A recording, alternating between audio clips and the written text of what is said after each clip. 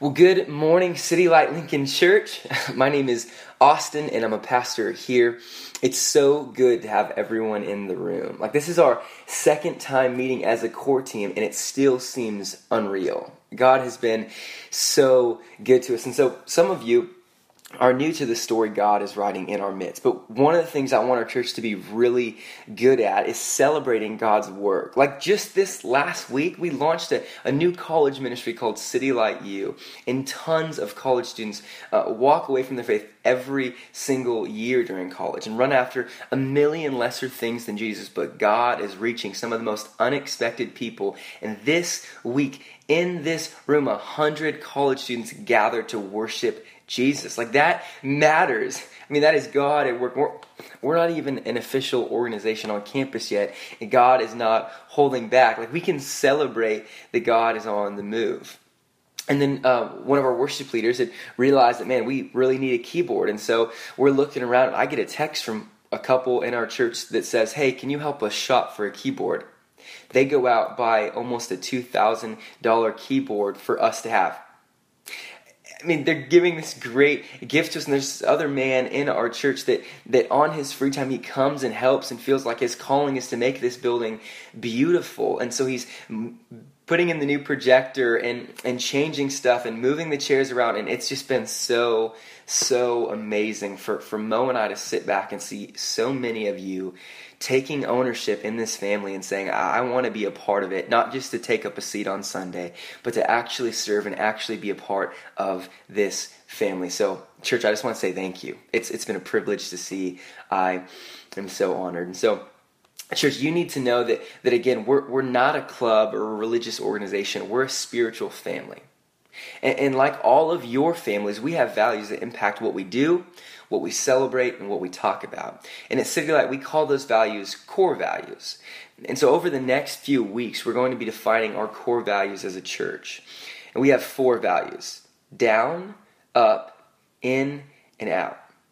And so last week, my boy Mo preached a great word on down and showed us that God's love is so extravagant that he sent his son Jesus to save sinners. And this is the value that affects every other value. And it's the value that shapes every decision we make, the gospel, the good news that Jesus came for us. And then this week, I get to talk about up, which is our inevitable response to Jesus' grace. That we can't help but to want to be near to him and be more like him. And then next we have in, which is the beautiful reality that this is more than an organization to affiliate with. It's a family to belong to. And lastly, out, which is the mission that God calls us to. As Jesus came for us, so too he sends us to share his news with our city and our world. And so here's why this morning matters. I believe that all too often we reduce the gospel message to a message that we must believe to simply move from spiritual death to spiritual life. And while that's true, we go from there and thank Jesus for dying for us that we can get to heaven. And yet after we believe that message, we go, now what? What do I do now? How do I live? How do I deal with the sin in my life? How do I grow and get better? And unfortunately, what naturally happens is we start living with scorecards. We start making it about our rule following and our morality, and before we know it, we're not experiencing the joy and freedom of the gospel. We're just playing weird religious games. And so what I want to show you today in our text is how the gospel starts to change us from the inside out and gives us a fresh affection for God. We don't encounter the gospel and stay the same people. It's impossible. We respond to the gospel with hearts filled with a love for God that then motivates us to live for him. And here's what I want you to see. That internal affections burst out into external actions. And so my first point this morning is that if you love something deeply, you're going to look a little crazy. So let me show you how this plays out in our text. Look with me at Luke 7, verses 36 through 38. One of the Pharisees asked him to eat with him, and he went into the Pharisee's house and reclined at the table. And behold, a woman of the city who was a sinner, when she learned that he was reclining at the table in the Pharisee's house, brought an alabaster flask of ointment. And standing behind him at his feet weeping, she began to wet his feet with her tears and wiped them with her hair of her head and kissed his feet and anointed them with the ointment.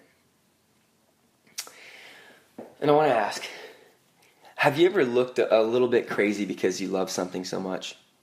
Okay, time for some honesty. Who in here in the room is a crier? Like, just show of hands. Okay, it's a lot more people than I thought. Okay, well, just to let you know, I'm not a crier. So if you thought that I was going to make you feel better about being a crier, that's not what's happening in this moment. But while my wife and I were dating, she left to go to South Africa, and I wouldn't see her for 6 months.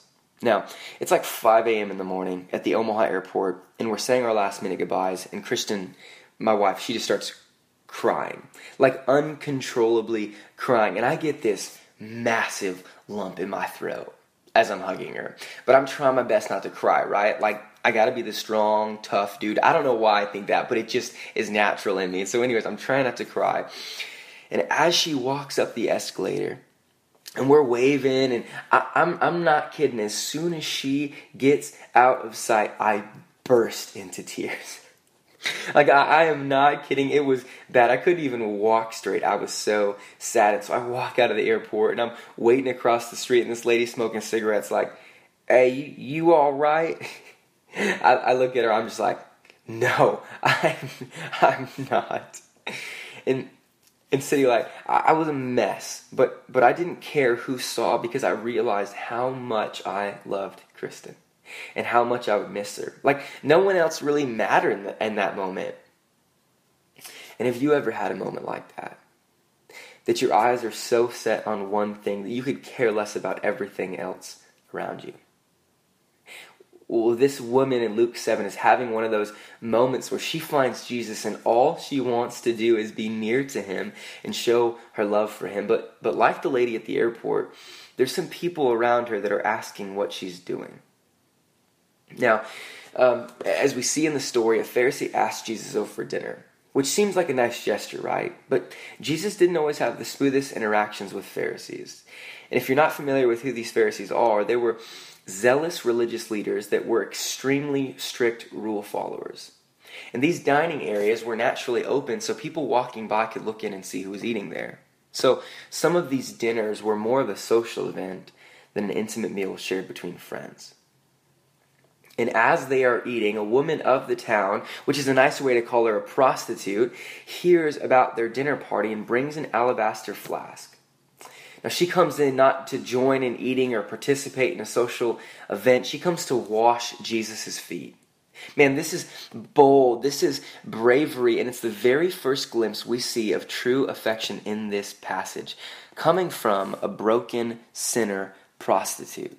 See, rather than using Jesus as a social stepping stone to look better, this woman breaks up the social event and is the object of judgment and embarrassment. She's not all put together with her best face on. She's broken at the dirty feet of Jesus, weeping so much that her tears are used to wash his feet. And so just a reminder, people of this age didn't have like sweet hipster boots or Nikes or Jordans. They had open-toed sandals at best, and most likely would go barefoot. And so Jesus' feet weren't clean, but this woman sits weeping at his feet, washing them with her tears and wiping them with her hair. And I want you to see how different are the interactions between the Pharisee and the prostitute. So in verse 39, Simon the Pharisee thinks to himself, if this Jesus, if he were a prophet, he would surely know that this woman that's touching him is a sinner. And I mean, how different can these be? Like, the Pharisees concerned with the sins of the woman and whether or not Jesus is a prophet. But this woman doesn't care who's in the room. She's with Jesus. And that's all that matters. She has finally found what her heart has desperately searched for all of those years, through all the men and all the sleepless nights and the hurt and the tears, and through all of those sneers. She finds the one her heart has been yearning for, Jesus. She doesn't care what people think of her, if she's crazy or if she should hold herself in a different way. She doesn't care if they know her brokenness. She has finally found her protector, the one man that didn't come to use her, but the man that came to love her. And so you see in this instance the difference between religion and the gospel. See, this religious man is more concerned with other people's sin than he is about his own sin and his own need for grace. He's more concerned with being proper and being socially normal. And yet this woman could care less what everyone else thinks. She comes off scandalous and crazy. See, religion says this is what you have to do to be in the in crowd. But the gospel says you're freed from the bondage of other people's opinions because you can rest in the unconditional, perfect love of Jesus. Religion says, go to Bible studies, listen to these podcasts, serve every day of the week, try harder and be better. But the gospel says it is finished. I did for you what you could never do for yourself. See, religion says try, and the gospel says respond. This woman is experiencing the freedom of the gospel, and it's welling up in her heart to abandon herself to Jesus. And I want to ask, what would this look like in our lives? I mean, honestly, no one else in the room. It's just you and Jesus. Would you be standing with your hands in your pockets, unmoved by His grace and presence? Would you be checking your phone and hoping time passes quickly? No, I guarantee you would become unraveled by the loving and holy presence of Jesus. That you and I, like this woman, would be convicted of our sins, but then comforted by God's great love and forgiveness. But what would it look like for your day tomorrow if you were unashamed of your love for Christ and His love for you? See, the person that has encountered Jesus' grace doesn't pray because they are supposed to. They pray because they want to. Like the person that has experienced the lavish forgiveness of Christ doesn't read their Bibles to get smarter and look better. They read to see the glory of God and just spend time with Him. Man, I don't know if there are many more joy-filled moments in my life than when I look and see hands lifted, glorifying Jesus and surrendering to Him. Now, I know some of you have pushed back and you're like, man, I don't know about raising hands. Like it's uncomfortable and kind of weird, especially for the new people that come into our church. And if they see us worship like that, they'll be freaked out and not want to come back. But City Light, that is such a lie. Like, we have too many half-hearted organizations and causes in this world. No one is going to want to get on board with us if we're half-hearted and uncommitted. People want to see passion. And if we really will abandon ourselves for this cause, people might actually start to understand that Jesus isn't just a cool guy or a nice idea, but that He is Lord and a gracious Redeemer. Amen? Like, He's good, and we should represent that in our lives. And even this morning, I want you to think, if during this next song a woman comes up to the foot of the stage and she just starts weeping uncontrollably and falls on her face worshiping Jesus, would you be okay with that? And even farther, could you see yourself as that person? When we love something deeply, we look a little crazy. And so my second point is that when we love something deeply, we'll give anything for it. And so I want you to look at this alabaster flask that this woman has. Now, in verse 37, it says that she brings it, and then in verse 38, it says that she poured the fragrant oil from the alabaster flask on Jesus' feet. And so track with me on this. This wasn't a little jar that you pour out like we pour out syrup for our pancakes on Saturday morning. No, this alabaster flask was a little bottle that she would have actually worn around her neck. And the fragrant ointment that inside of it was very, very, very expensive and would have smelled extremely good. So some scholars believe that it would have been worth between 3 to 5 years' salary. That your total income, that'd be 3 times that to 5 times that. So this isn't just like a little thing. This is everything. And she would have used it for her career as a prostitute. So when she would sleep with men, the main attraction would be that she has fragrant ointment that smells good while you were intimate. And so they didn't have Dove back in the day, all right? So people stunk. Like, they didn't smell super good. And so this prostitute's main source of income was based on this flask and the fragrant oil inside of it. The flask had a thin spout at the top of the bottle that allowed the scent to come out without it being easily spilled. And so if it were turned over, it would slowly drip one drop at a time. And so the text implies that to pour this ointment on Jesus' feet, she would have had to break the flask. And she gladly did for the glory of Jesus. Like, she broke her one source of income, her identity, and her comfort to pour out on Jesus' feet. And as I've been reflecting on why in the world this woman would do this, Jesus graciously reminded me of 3 words. I am better. See, this woman didn't hesitate to give her all to Jesus because she finally saw him at his true, infinite value. Her career no longer held the number 1 spot in her heart. Jesus occupied that position now. And can I honestly ask you, what's your alabaster flask? Where is your comfort if it's not in Christ? Is it your relationship?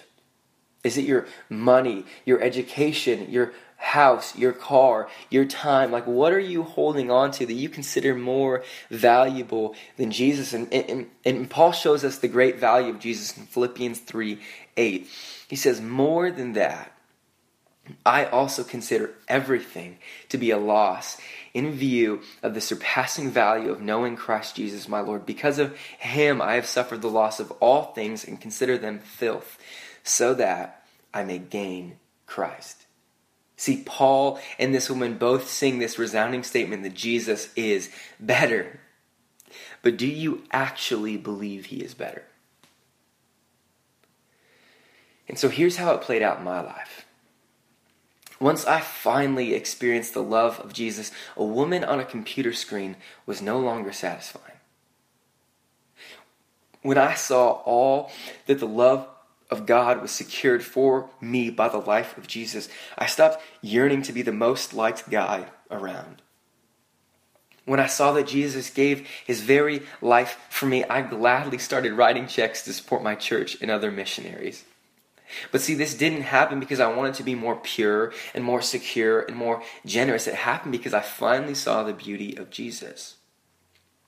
And see, when I start to slip back into old patterns of sin, trying harder isn't the answer. It never will be. The only thing that can rescue me from that is asking God to make himself precious to my heart. To beg him to make himself the number 1 thing in my heart, that I would see his true beauty. And so let's read Luke 7:40-50. And Jesus answering said to him, Simon, I have something to say to you. And he answered, well, say it, teacher. A certain moneylender had 2 debtors. One owed 500 denarii and the other 50. And then when they could not pay, he canceled the debt of both. And now which one of them will love him more? And Simon answered, well, the one, I suppose, for whom he canceled the larger debt. And Jesus said to him, you have judged rightly. And then turning toward the woman, he said to Simon, do you see this woman? I entered your house and you gave me no water for my feet, but she has wet my feet with her tears and wiped them with her hair. You gave me no kiss, but from the time I came in, she has not ceased to kiss my feet. You did not anoint my head with oil, but she has anointed my feet with ointment. Therefore, I tell you, her sins, which are many, are forgiven. For she loved much, but he who is forgiven little loves little. And he said to her, man, how sweet are these words to delight. Your sins are forgiven. And then those who were at the table with him began to say amongst themselves, who is this who even forgives sin? And he said to the woman, your faith has saved you. Go in peace. See, this woman comes broken and leaves beautiful. She comes filthy with sin and leaves cleansed by the love of Jesus. She comes enslaved and she leaves free. She comes with burdens and leaves with peace. See, this woman loves much because she has been forgiven much. Her pile of filthy debt and sin is wiped away by the divine forgiveness of Jesus. She needed him desperately. But the Pharisee seems to have it all figured out and doesn't think he has to be forgiven of much.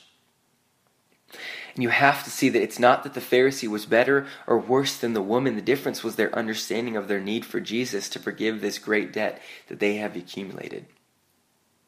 Look at verse 42. When they could not pay, he canceled the debt of both.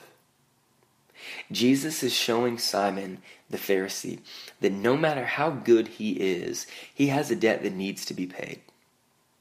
See, sin is a great and heavy debt which we in and of ourselves cannot pay. And Jesus graciously points out to Simon that there isn't just one prostitute in the room. We are all prostitutes. We just sell ourselves as something different. See, Simon sold himself to social status and a clean resume. And yeah, that may look better on paper, but let me assure you, we all have a debt that needs to be paid. And have you lived your life like the Pharisee? Under the pressure of trying to look like everything is together and everything's fine and putting your hope in religion. Well, here's the good news of the gospel. It's okay to be messy. Because no matter the mess, his healing hands can restore any situation, though her sins, which are many, are forgiven. So who is this Jesus that even forgives sins? Even the worst of sins? Even the most hidden sins? He is the Son of God, the great Redeemer of this world that would leave perfect heaven to die for the very people that are killing him. And he doesn't forgive our debts because we are cleaned up or because we will get better. He tells this woman in the midst of her mess, your faith has saved you. It is faith alone in Christ alone that saves a broken sinner, and it's faith alone in Christ alone that saves a prideful rule follower. And so see again the difference between religion, this rule following, and the gospel, the good news that Jesus came to save us. See, a religious heart asks, what's the minimal I can give and still get by? But a heart saved by Jesus says, all I have is yours. And see, a religious heart says, I have to do this. And a heart saved by Jesus says, I want to do this.